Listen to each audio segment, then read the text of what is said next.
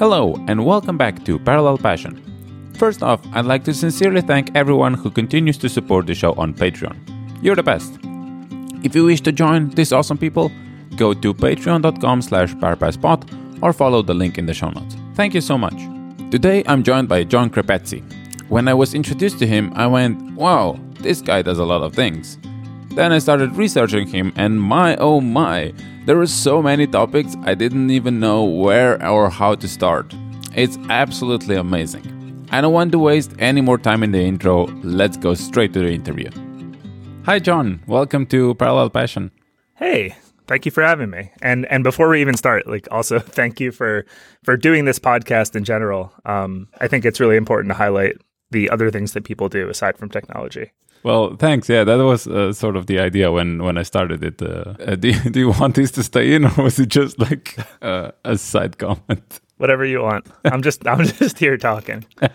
Okay. Why don't we start by you telling us who you are and what do you do? Sure. So I'm I guess primarily Ruby developer, but I consider myself more of a generalist. I've been developing in Ruby for probably 9 years now. I've worked at companies like Patch, I've worked at Square, I worked at Tumblr, and now I work at GitHub.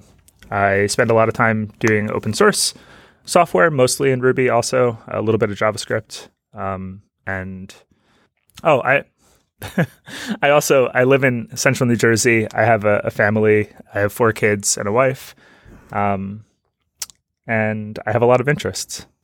Yeah, we're gonna come to that. You've been recommended to me by Phil, I guess from 2 episodes ago, and when he started listing stuff, I was like, oh, that's a lot. But then I asked you, and you started listing even more, and now here I have like a full list. I don't even know where to begin. Yeah, I like to keep busy. Yeah, but one thing that really surprised me that I find interesting is that your nickname pretty much everywhere is C. John Run. Mm-hmm. Did you run as well, or is this just something that like C. John Run is kind of it's kind of a joke because the reason that it's called C. John Run is because I was in a band when I was younger. The name of the band was C. John Run, and then that would lead you to wonder like why was the band called C. John Run? So the band was called C. John Run because I am just so terrible at running. I'm like the worst runner in the world. I do this thing where my legs go like out to the side a little bit while I run. It looks ridiculous. So the people that I had started this band with thought that was funny, and jokes on them because here we are 20 years later and it's going pretty well.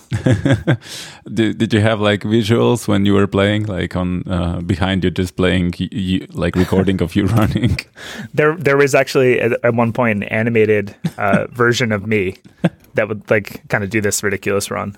And I was on all like, it was a punk band in the late 90s. So I guess almost 20 years ago. And early 2000s, and we on all the signs, you just imagine like a punk poster, there's like this ridiculous artwork, and there was always this weird stick figure of me on all the signs. So then I chose that as my AIM username, if everyone remembers AIM, and then it just kind of stuck everywhere after that. I figured if I have it in a bunch of places, I may as well keep it. Yeah. And then actually when I started I started a blog, and I thought, well, C. John Run, everyone always asks me about running. Let me name the blog something different, because there's actually another person out in the world called C. John Run. And it's this guy that he runs across the country with his child who's in a wheelchair, and he does these like super long distance runs, and it's amazing, and people should definitely check him out. So I chose this other name. It was called C. John Code, and that's my website is the only place where I don't have C. John Run. Yeah, but still, I think if you Google for C. John Run, it's you that comes up. Mostly. But since you mentioned bands, what did you play? So I'm a drummer. When I was young, and you had to choose instruments. In America, you choose instruments in the 4th grade, and you have to pick something like you can choose a snare drum, or you can choose a saxophone or a trombone. It's all kind of these basic brass and woodwind instruments. Mm-hmm. And I wanted to choose the drums, but my parents talked me out of it because it's too loud. So I chose the trombone, which is also an amazing instrument. and was fun to play. But then when I got a little bit older, every year for Christmas, I would say, I want drums. And then eventually my father got me a set of drums. And then ever since then, I have really liked playing them. Do you still play them? Are you still in any band or anything like that? Do you jam? Yeah. So my most recent like formal band, and meaning like bands that went and played out at shows, was maybe like 5 years ago. But then since then, I've had jam bands, and we get together every once in a while in the city, New York City, and just play for a couple hours to get it out. I also have my drum set up in my basement, so I get down there sometimes too. I've recently been thinking about changing my drums out for V drums, which are electronic drums. And the technology there is actually pretty good. So they feel mostly like a real drum. They actually have even better bounce in a lot of cases than a drum set that is kept by someone that doesn't really have time to keep it. Oh, really? Like physically as well? Yeah. Yep. Oh, I thought that, like sound reproduction now is probably like on the same level, but I thought that still like it feels like not as good. The bounce is typically even better than a regular drum set on modern V drums. Interesting. And do you play punk still, or like what kind of genre are you in? Yeah, I do punk a little bit. I guess any kind of drummer that's been drumming for a long time probably gets into funk also a little bit. So I spend most of my time playing stuff like that, or maybe like punk fusion. I wish I had more time for it, but yeah, well, but with everything else that you got going on, it's kind of hard, I imagine. I still think about like getting a group of people together and maybe trying to start something. We'll see. I think once you are in a band and you've like maybe it's not dissimilar from like speaking at conferences. Once you feel this like power of the crowd and everything, like it's sort of addictive, perhaps. Yep, definitely true. And like speaking of, do you still present at conferences? I do. I've started again recently. I've started speaking at a few Go conferences. Oh. I've also been setting up to speak at a few Ruby conferences in the next couple of months. So hopefully going to get back into it.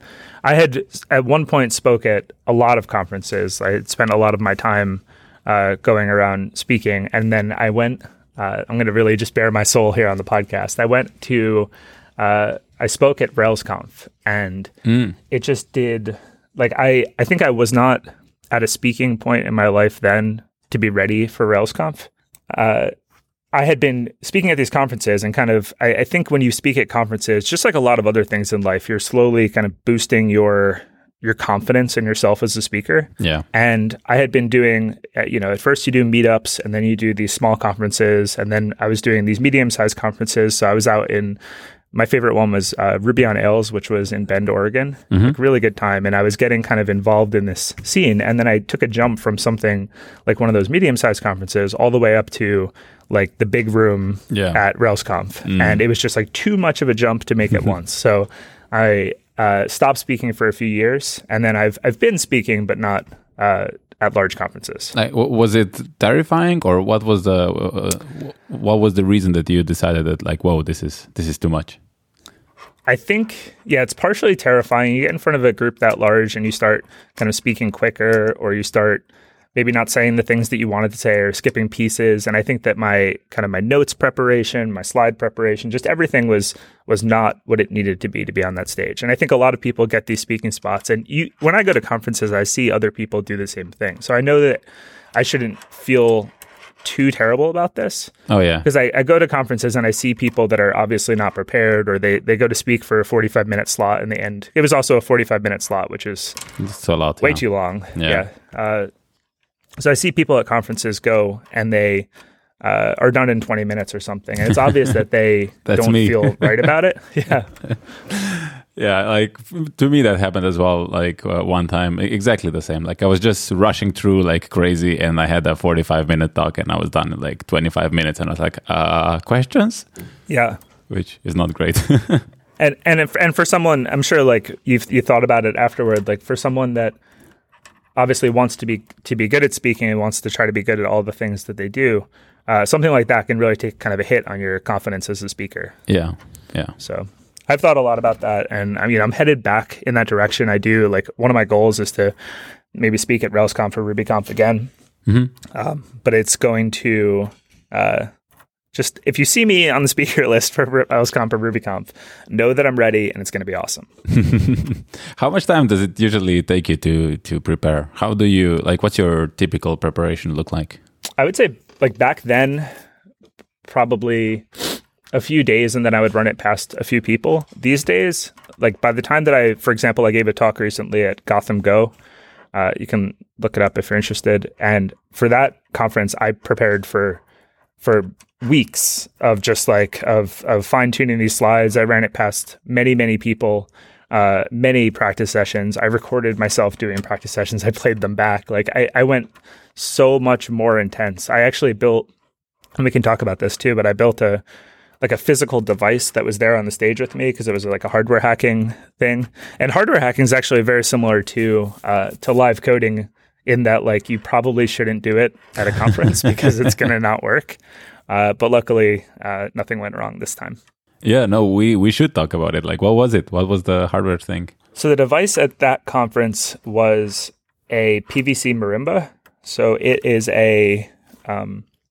it's 8 notes of PVC. And the way that this kind of connects back to the music thing, which is nice, the PVC are different lengths so that when you hit on the end of a piece of PVC, a tone comes out the other end. Right. So yeah.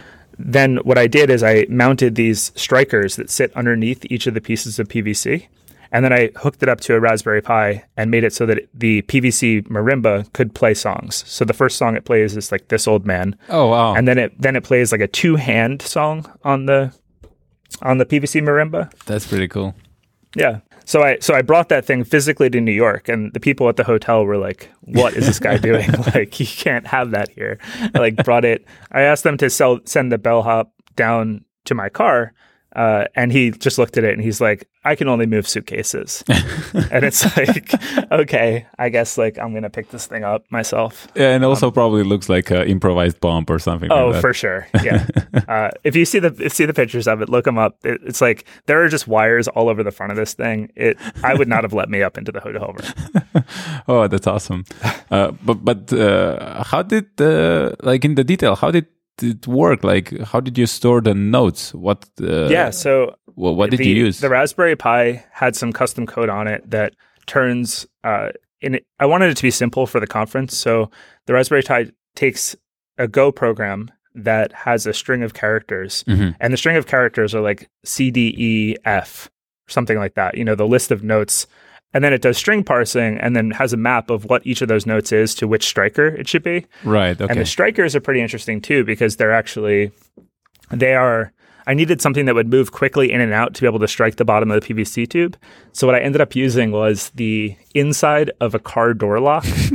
I took 8 of those, and one of those is mounted under each PVC pipe. So when you want to strike a note, you essentially like lock and unlock the door super quick. And it makes it a sound. That's such a hackish way to do it. How did you come up with that?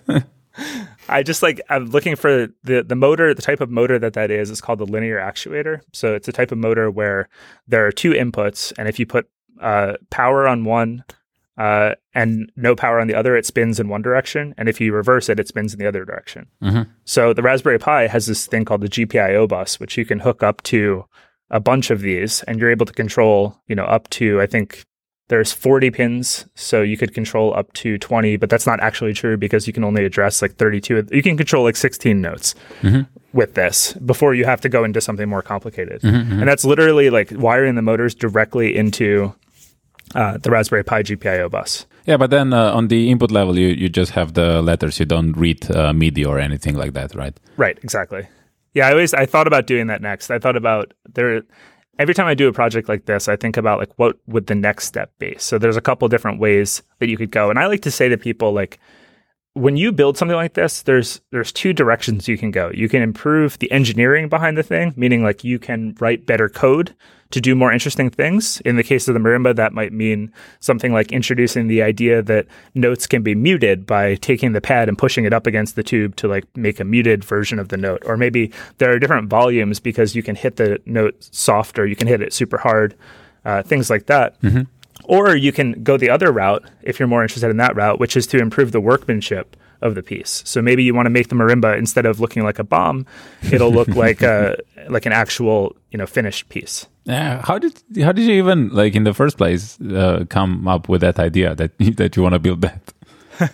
This was the second of two ideas that I had, and I kind of a lot of times I'll tell people something as if the thing is going to exist, and I'll gauge their reaction. So the first idea was I wanted to make spitting fountains that would be able to juggle water, so they would.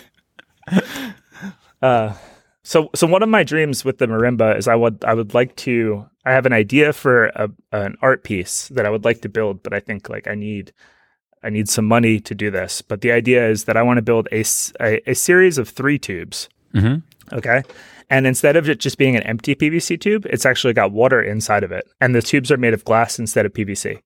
So then what you do is, let's say you want to play like Mary Had a Little Lamb. Obviously, you need more than 3 notes. So what you have is underneath it, you have a water pump, and you're pumping in a level of water that changes the note that you would get by hitting the top of the glass tube. But can you do it that fast? Well, you have this like water underneath where you can pump water in and out. So maybe you have 4 or 5 tubes, but you can play an entire song because you're able to. And then that's the code part of it, is like you want to set up a tube to play. It's like the elevator problem. You want to set up a tube to play a note that it's closest to. Right. So you might, instead of just choosing the next tube that's available, choose a tube that is closer the one that's to the closer. note that you Yeah. need. So I've always wanted to do that. And then maybe first, a lot of these projects, what I have in my head is the lobby of the Ace Hotel in New York. Just want to somehow get this in there. So if anyone's listening from the Ace Hotel, I would like to send you 3 glass tubes full of water. Oh, that's crazy. That's, yeah. And right before this, I had another project that I had talked about in the Go Talk is I had made, my daughter had an expert fair at school, and she's in 3rd grade, and this was the 2nd grade expert fair. And an expert fair is basically like a science fair, but for elementary school students. So they are supposed to create a report and create like a trifold board about a topic. And we had just got back from Italy, and my daughter chose the Leaning Tower of Pisa because we had gone to it in person. The Leaning Tower of Pisa as her topic. And so she came back and she was like, everyone at school is making fun of me and they're calling it the Leaning Tower of Pizza. And I was like, okay, like that's ridiculous. That's not even funny. And like you shouldn't be upset about that, but she was like pretty upset about it. So she said, maybe we could change topics or toppings. Topics. Couldn't resist, sorry. Eventually, she decides that we could fix the situation by building like a replica of the Leaning Tower of Pisa. So I'm thinking like, we're going to build this like foot-tall thing out of paper, and she's going to bring that in. So she goes to school the next day, and she comes home, and she says, I told everyone at school that we're going to build the Leaning Tower of Pisa, and they said that we're not going to. And it turns out she had told them that the Leaning Tower of Pisa we would build would be as tall as me. So rather than tell her that she had to go back to school and tell them that they couldn't, that there wouldn't be a Leaning Tower of Pisa, we ended up building, I guess mostly I ended up building, but with a little bit of help from my daughter, and she was involved throughout the process. We ended up building a 8.5 foot tall Leaning Tower of Pisa replica out of wood. Wow. And the tower does not lean, but has a button at the base. And when you hit the button, it leans to the lean of the real tower geometrically. Oh, wow. That's amazing. Yeah. And it has a Raspberry Pi inside of it. And I knew that kids were going to be playing with it. So I even added things like debouncing for the button. So if kids come up and they want to slam it 100 times, it's like, no, it's not going to work. Like it's going to finish its arc and then it's going to go back. But how do you balance it? Because like I imagine that big of a wood thing has quite a weight. So you have to have like a counterbalance or something. Yeah, there's a base underneath it. So the base is pretty heavy by itself. And then on one side, we did like kind of faux grass at the ground because that's what's at the bottom of the real tower. Of course, you have to have the fake grass. Yeah. And the tower actually leans. Imagine like a circle in the base. The tower, when it leans into the base. So it never looks like the tower you don't see the part where it leans from the outside because it's leaning like into itself. Yeah. I get it. Yeah. And on one side, there's a hinge, a very strong hinge, because the tower's about 150 pounds. And then on the other side, there's a 250 pound rated linear actuator again. It is mounted to the bottom of the case, and it is attached to the left side of the tower. And it works. Like parents were there like taking pictures with it. It's like the typical pictures against the Leaning Tower of Pisa. Yeah, exactly. People were standing back and doing like what's a typical like ice cream cone photo. Yeah. Wow, that's cool. And we painted it. We painted it with like a faux stone paint. We really overboard. Yeah. Well, I think just the idea itself is overboard, but then you took it to the next level. How did you even start with let's say woodworking, or like what was the first thing that you thought that like a hardware product maybe let's I don't even know how to call it, but something like in real life? Oh yeah, like an object that I made, right? Yeah. So when I was growing up, my grandfather had I guess like a small shop, like a wood shop in his garage, and I was raised primarily by with my grandparents. Like after school, I would come home to my grandparents' house, and he had that, and he had a boat. And so he's always working on something and always like thinking of little solutions. So I think it started there, but then it really didn't kind of kick in for me until later in life when I was building. The first thing I built was a sandbox for your kids. For my kids, yeah. Right. So not a perfect sandbox, and this was probably 9 years ago. So this was my first daughter. Was born 9 years ago. So we built her this sandbox, and you go from having no tools to having a circular saw. Right. Well, right. So that's the tool that you need to be able to rip the wood, to be able to get the sandbox in place. But why did you say to yourself like, oh, I'm not gonna buy it, I'm gonna build it? Because I read this terrible thing, and I don't know if it's true, but I'm pretty sure it is, that if you have a sandbox that's open, that cats will find the sandbox and go to the bathroom in the sandbox. I know that's not a very good podcast topic, but I mean, Aaron Patterson talked about that, so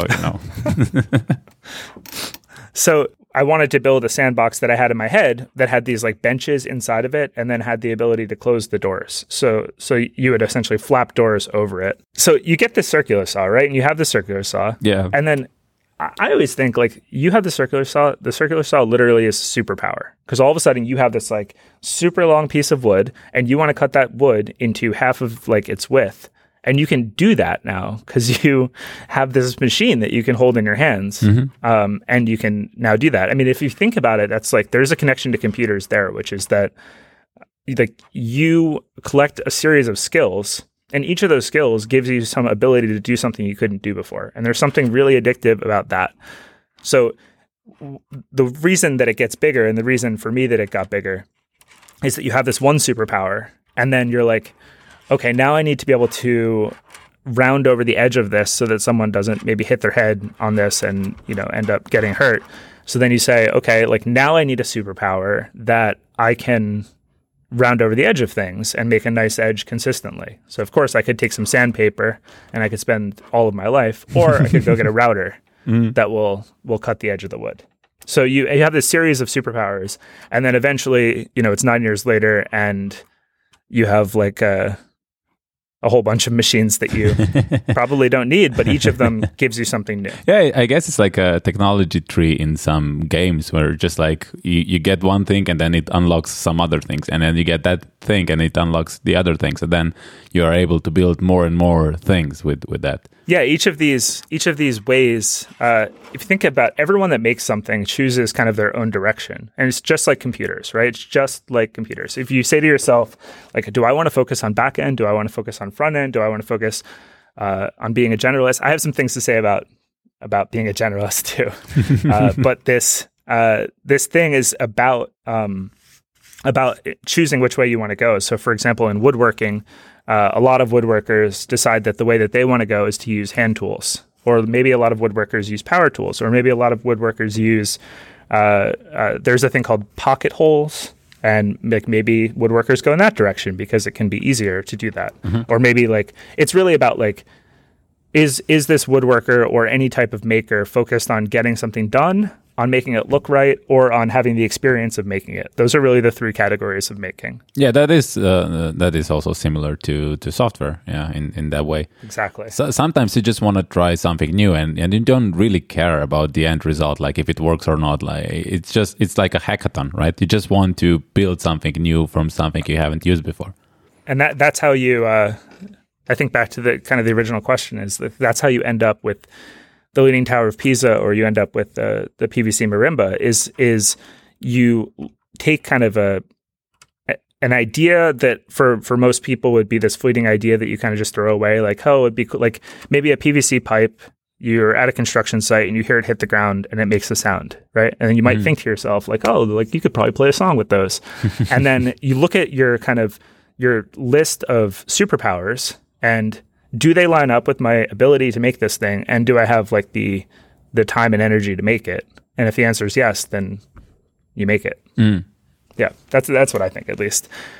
And then about, I think I teased the idea of talking about being a generalist for a bit. So I consider myself a software generalist. And a lot of people, I think, take generalist and want to turn it into like jack of all trades, master of none. Yeah.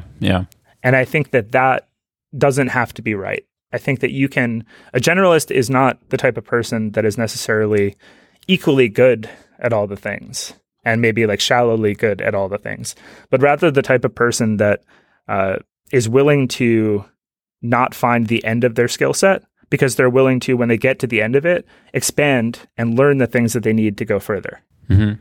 And not saying that everyone needs to be a generalist. There are definitely there's a place in the world for all types of engineers. But I think like saying that a generalist is not maybe a master of back-end engineering or something is maybe overstepping the definition. Yeah, I mean, you can still be a master, but be a generalist in a way, and being in a way that like the tools, which tool is right for which tool, and even knowing where you need a specialist maybe is a good skill to have. That's a very good point. Sometimes, like for example, Elasticsearch, I don't know it in detail. I know that I need it, and then we have a problem, there's someone who knows it more than we, and then we can find someone that does that, because they're a specialist in that like one narrow domain. But I don't want to spend my time going through that documentation and getting and understanding that, right? I have I'm jumping to a topic related to this.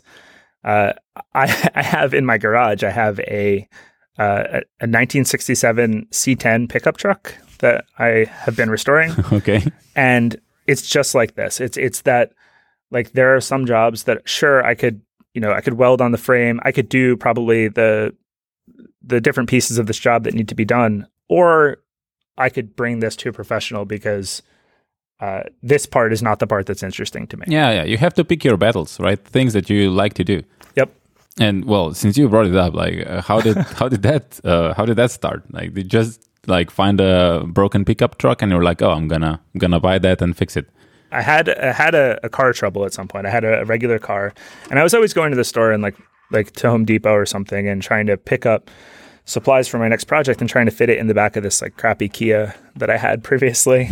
And then one day the Kia broke down. So I said to myself, I would like to get something that, that I can carry stuff around with. And I don't need something fancy, but I need something I can move materials with. So I went and looked online and I found this very old, so 1967, it's a long bed C10. So that means it has an 8-foot long bed in the back. Mm-hmm. This thing is awesome. It is so cool. But it's also like, it's broken to the point of, there are holes in the floor. Like when you're driving down the road, you can see the ground. And that's not good. And it's not good because, I have 4 kids and I don't need to like fall through the hole in the ground or what. I don't need, however that would go wrong. I don't need that. So one day I decide that I'm going to do a brake repair and I'm going to fix the hole in the ground. So I pull the truck into my garage and I start taking off the brakes because it had drum brakes. And I'm like, I'm going to switch these to disc brakes and I'm going to fix the hole in the ground. And then I'm going to be back on the road in this truck. And I didn't register it with a historic plate. I got normal plates because I was ready to drive this truck. Mm-hmm. So I drove it for a bit. Everyone, everywhere I pulled up would look at me like I was crazy. So I take off the brake, and when I take it off, I find the next problem, right? I look and I take off the brake, and I look at, where the cab is mounted to the frame. And it turns out like one of the bolts attaching the cab to the frame is like sheared in half. So then I say like, okay, that's not good. It's like, now I need to take the whole cab off. And that series of problems eventually got me down to like, the engine is there and like the fenders are still on and the radiator's still there, but like mostly the car is taken apart. And it's the typical yak shaving, right? Yeah. And then there's like the final stage of yak shaving where I'm like, you know what? I probably should just take all the parts off because like I'm so close to having it all off. So what I ended up doing is what I didn't know this term before, but in auto repair, what I'm doing technically is called a resto mod, and it's technically a frame off resto mod, which means you take everything off the frame. So the car was brought all the way down to the point where there were 0 bolts left on the car. So literally not an engine, nothing holding, like there are no bolts holding the frame together. The only thing that are there are rivets. Then it got sent to like a place where it got sandblasted. This is a good example of like, I could have brought it outside and probably like used an outside sandblaster and tried to do the powder coating of the frame myself. But then like you look at the facilities that people have to do this stuff, like they literally pulled the truck in. Like I brought it there in a U-Haul and they brought it into their bay and they put on their like giant hazmat suits or whatever and sprayed the whole thing and got it done in like an hour. It would have taken me months to do it. Yeah. So now I'm in the process of building the truck back up. So it has suspension now. It's about to have wheels. And it's just a process. But it's a process that I really kind of enjoy going through.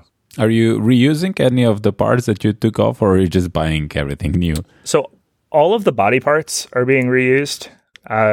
But things like the suspension or even the engine are being upgraded. So where feasible, I've sold those parts that I didn't need before.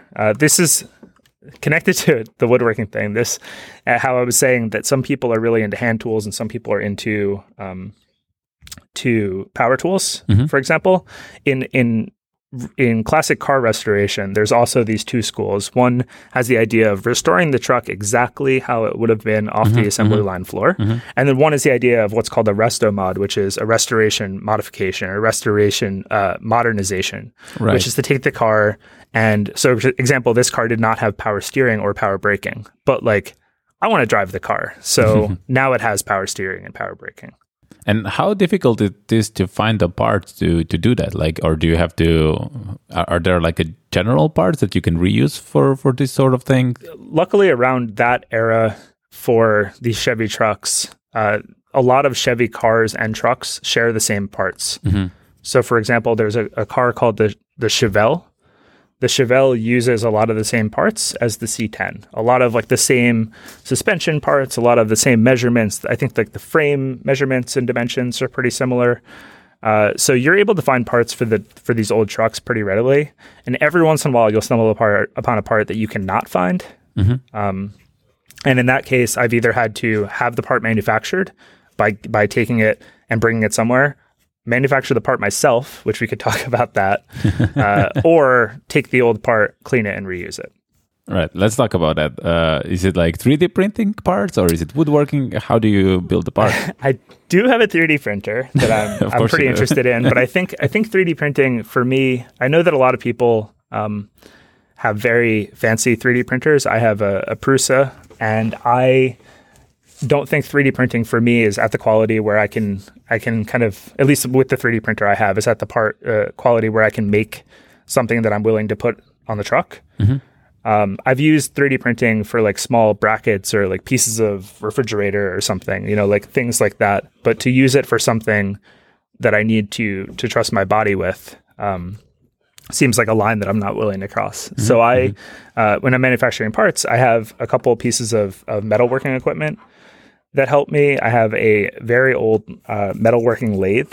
So the metalworking lathe, if everyone, I don't know if people know what a lathe is, but a lathe is a device that you can essentially attach some material into, and then it horizontally spins that thing pretty fast. And it spins it with I think the most important thing is that a normal motor, like a motor that you would find in any kind of industrial application, you can imagine putting your hand around that motor and slowing the motor down.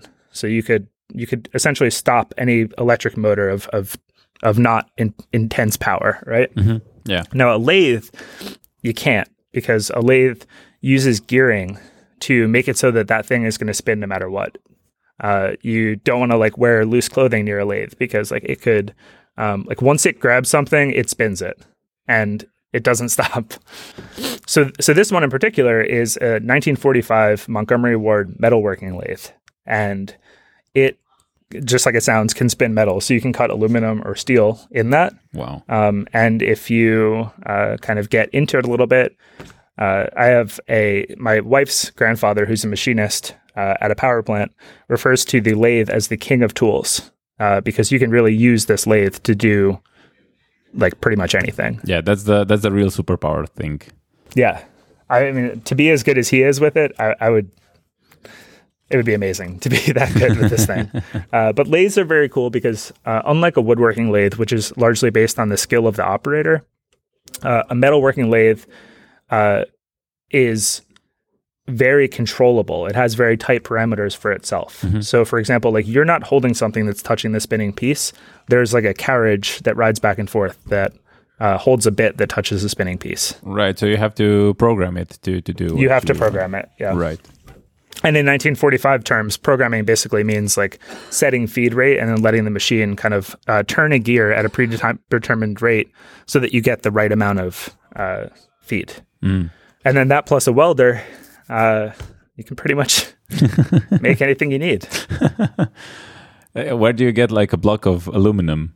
So there's a place near me any kind of fabrication shop will do it. But there's a place near me called Joseph Fazio's, and they have any kind of metal you could possibly want. And they have different thicknesses of steel, angle iron, bar stock, anything you're looking for. Yeah, that's crazy. Like I knew that this must have existed, but I was never like, I'm gonna manufacture something myself, like for one-time use. Yeah, I mean, have you looked into CNCs at all? No, not. I mean, I know they exist. There's so many different ways you can go with all of this. Like people, I think, look at me and say like, you have all the tools, you have all the capabilities or whatever, but there are just so many more things. There's milling machines, CNC, which is a computer-controlled router that can cut custom shapes into a piece. There's things like electronic discharge machining that can get like parts super close to each other. And these are all interests of mine, but like, for example, like one of those machines could cost, like $80,000. I'm not quite there yet. Yeah, that's insane. I mean, even this that you have so far probably wasn't cheap for the whole equipment. Yeah. I mean, the center of my wood shop is a SawStop 3-horsepower table saw, and so I don't know if you've heard of these, but they're the table saw that can't cut your hand off. Oh yeah, I did. I saw a YouTube video with the hot dog. Yeah. Actually, the CEO, I think, at one point made a video where he put his finger in. Oh. So if you like the hot dog video.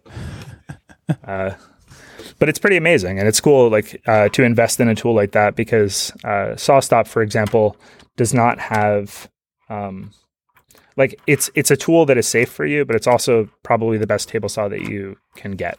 Oh, okay. So this is the kind of thing where it's like, if you're a programmer, you get a nice keyboard. If you're into making things, a table saw is really a good place to put your money, because it is the center of pretty much every operation that involves wood. Did you make your own keyboard? I did not. I did not. I think that's cool. I think that it's a cool interest people have. I do have like a super loud clickety clackety keyboard. It's a Philco Magistouch, but I don't get too into it. Yeah, well, with so many things. On top of all this, another thing is that I'm constantly wanting to learn new skills that I don't kind of know exist, or get better with tools that maybe I don't have a lot of time to experiment with. Mm-hmm. So for a while, I used to, I do a lot of work on my house, and we had this contractor that came by and was doing some work on our house, and we're both outside working on the house, kind of in different parts of the house at the same time. And I said to him like, "Oh, I'd love to go out with you someday and like go see what you do and maybe go on a job or something, which is ridiculous because maybe it's not ridiculous. I don't know. Anyway, so he was there and he's like, yeah, I mean, if you want to come out, just like meet me tomorrow morning at 7 a.m. at this deli.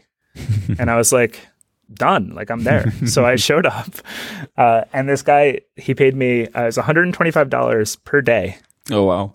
Yeah, to go on these jobs with him. So I went on. I did a siding job one day. I did a couple of flooring jobs, and it was always the same thing. Kind of show up at 7 a.m., work with this guy all day, and then leave. And that's a really good opportunity. Obviously, the pay is not probably what I need. Yeah, probably GitHub pays better. I sure hope so.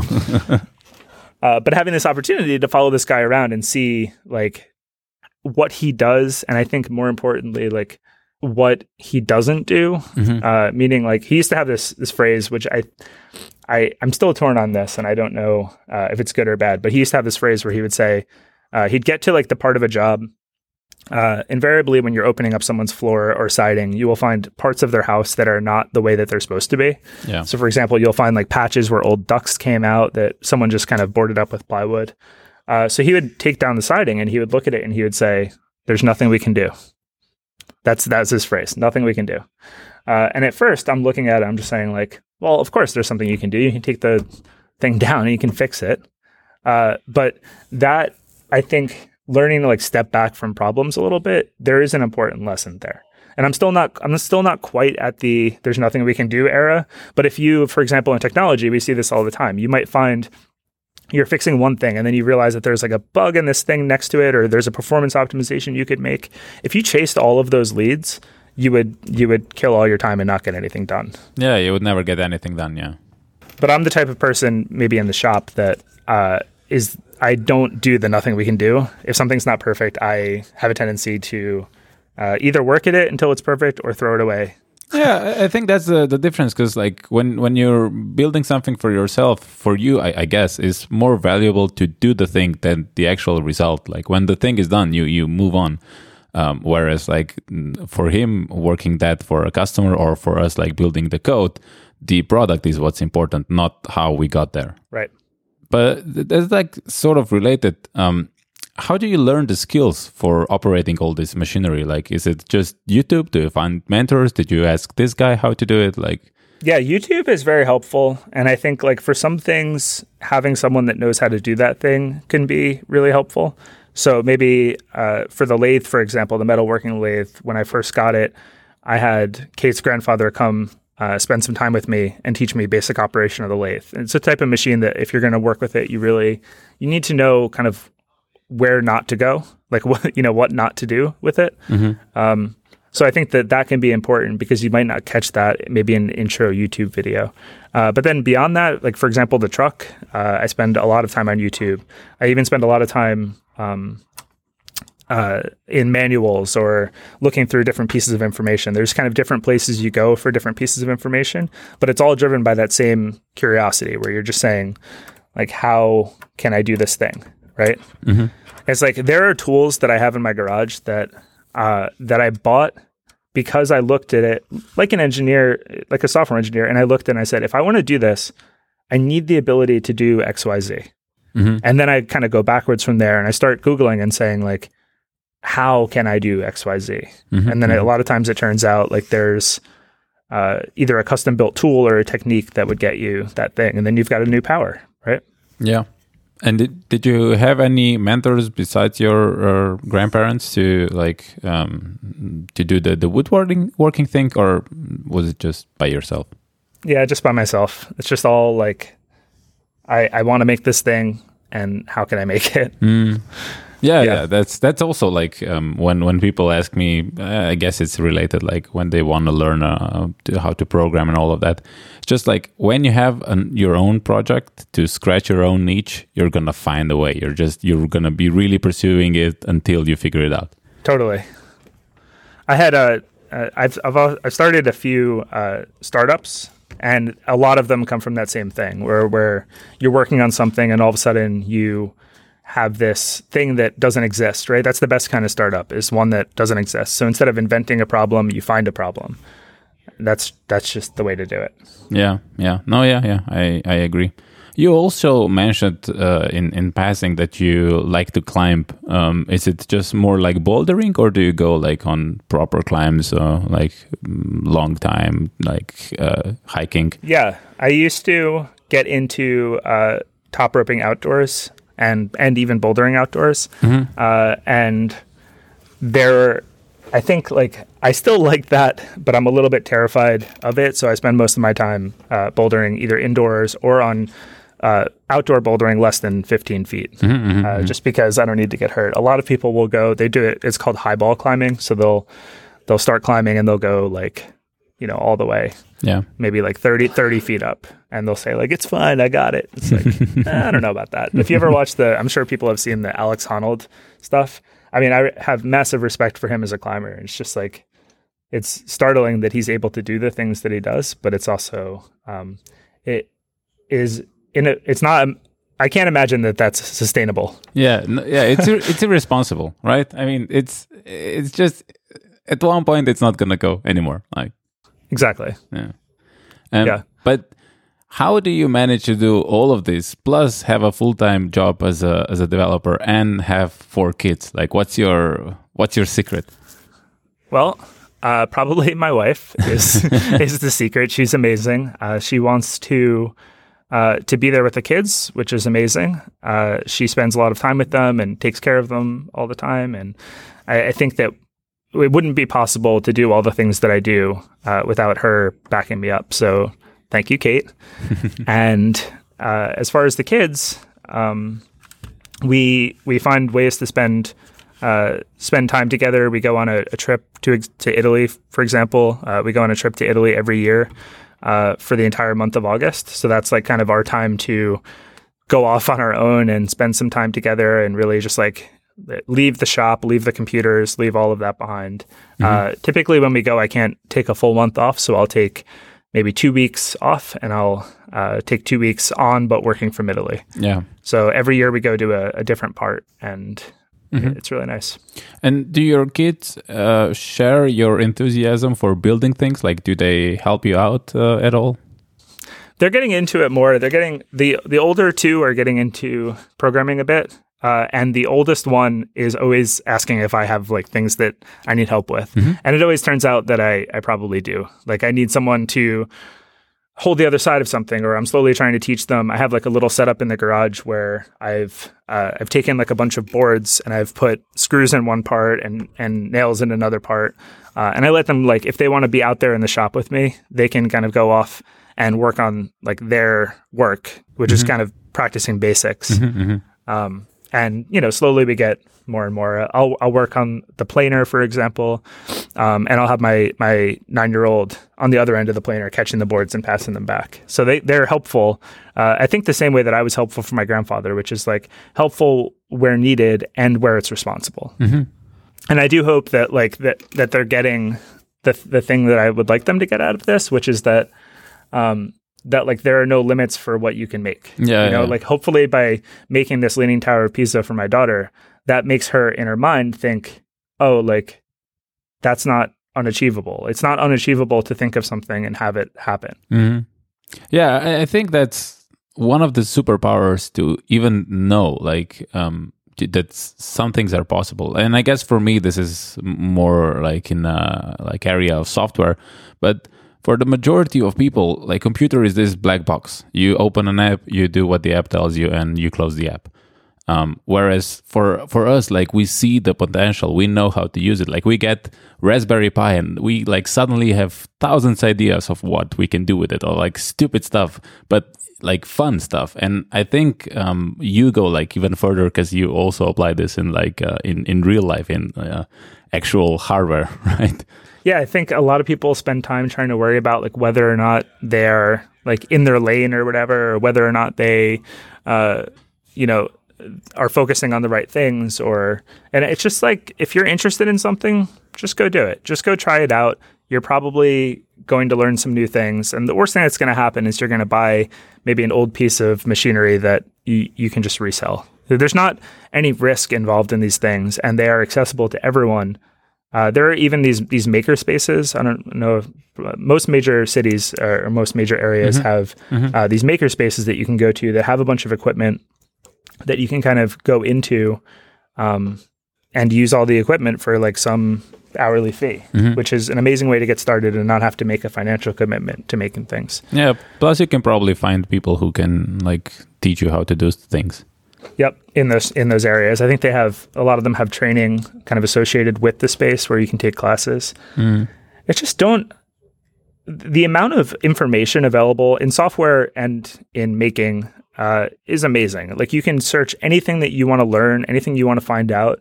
You can go search and you can learn about it. You can read about it. A lot of times before I do something, I've spent hours and hours watching and reading about how I'm going to do that thing. And it's almost to the point where when I finally am at the tool, like I'm so excited to take all the things that are in my head and try them out on this tool. And it's the same way with software. Like I'll spend a lot of time, maybe I'm integrating with some, I guess a little bit different than software, right? Because in software, I'll often be trying the thing out as I'm learning.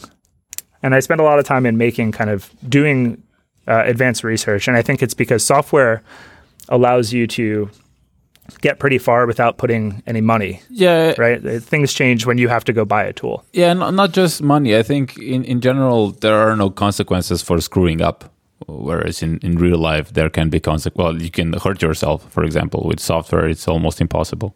I'd say like hurting yourself is definitely like people should be cautious about hurting themselves. But if someone's worried about like, I think a lot of times that's not what stops people from making things. What stops people from making things or from chasing some passion they have is saying like, I probably won't be good at it, or it won't turn out right, or, you know, professionals can do a better job.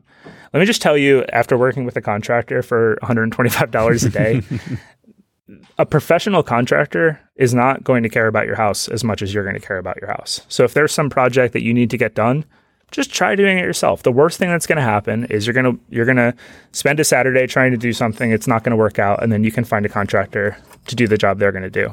But I'm just telling you, like, how many times we've hired contractors on our house, or I worked with this contractor, and they're not living in it. They don't own it. Yeah. So they're going to do what they have to do to get out of there. Yeah, definitely. Just go try something. Speaking about trying something and not being as good as professionals, you also make beer. I do make beer. When did that start? I'm definitely not as good as a professional. I've been making beer probably for about 12 years. At one point, I got pretty far into it. I have a lot of equipment. I have in my basement, I actually have like a kegerator, because at one point I had gotten sick of doing bottles and cleaning bottles. This is an interesting topic, is that in beer making, I always noticed that the way that my process improved, the way that things got better, was I would find the thing that was making me not want to do it the most, and I would go find a solution to that thing. So at one point, you get tired of cleaning the bottles, and maybe I don't want to brew today because I have to go clean all those bottles and to do the bottling part. It's like, oh, you can just get a keg and you can just put all the beer in the keg, and then you'll have this kegerator, and you can just serve the beer directly out of that. And like, it's a series of things like that. It's a series of things where you're saying, like, I don't want to transfer from a primary fermenter to a secondary fermenter. So I'm going to get this thing called a conical fermenter, and that will allow me to take the trub kind of off the bottom of the fermenter without having to remove all the beer. Potentially introduce like some kind of impurity into the beer by transferring it. But what got you into beer that long ago? Because, craft beer, at least in this area, sort of became a thing like, I don't know, 8-9 years ago, maybe? Yeah, I'd say that's pretty much the same for us. And the way it got started, I think for a lot of people it gets started this way. There was a Mr. Beer. Do you know Mr. Beer? No. So Mr. Beer was it's a kit that they give you like a fermenter, and they give you what's called an extract kit. And Mr. Beer's extract kit is it's like a canned beer. That can contains it's called normally they have LME, which is liquid malt extract. And so it's like half of the brewing process done for you sitting in this can.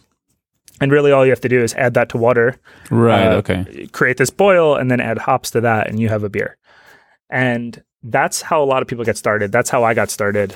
I did one of those one time and then I was like, well, it's super annoying that like the beer, at one point I think the fermenter like kind of beer like came out the top because the fermentation happened and it bubbled out of the top of the thing. And I'm like, wait a second, like there has to be like this, like professional brewers can't be out there with the beer all over the floor. Yeah. So I start looking it up and then I say to myself, okay, what people have is they have this glass fermenter and on top they have what's called a 3-piece bubbler.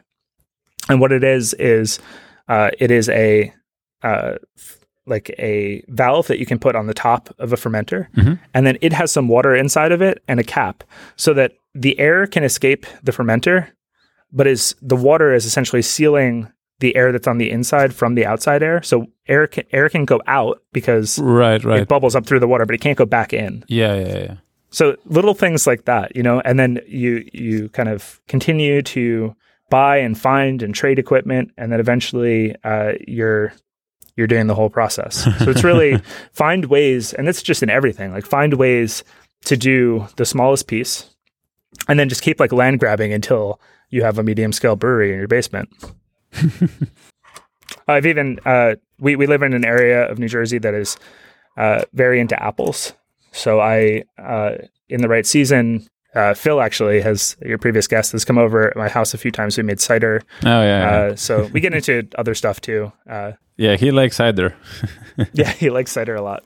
But having the equipment, I think, is the first step. Not having the equipment is the first step, but having the interest in it is the first step. Oh yeah, of course. And then after that kind of comes like these things that annoy you. And it's just like in software, it's like, well, it annoys me that every time that I have to start a Rails app that I have to like change the database from like SQL to Postgres and I have to do this whole thing in order to get it to work on whatever server. And it's like, find ways to get rid of that part, the part that you don't like, and then you'll make your job easier. Find ways to make improvements in your editor so that if you want to change something in 5 places, you can just do it once. And it's like in the shop, it would be something like find ways so that you don't have to spend 7 hours sanding. Like you can buy all kinds of machines or you can change your process in such a way that a lot of times you can make it so the wood comes out kind of pre-sanded or mostly pre-sanded, 90% of the way there.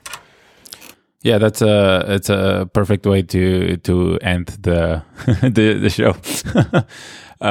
But I have 3 things that I always ask I have one thing that I always ask at the end, and those are what would be 3 things that like you can recommend? So this would be like 3 things that made a lasting impression on you or change your life, and this can be like books or articles or videos or like your grandfather or grandparents, like whatever.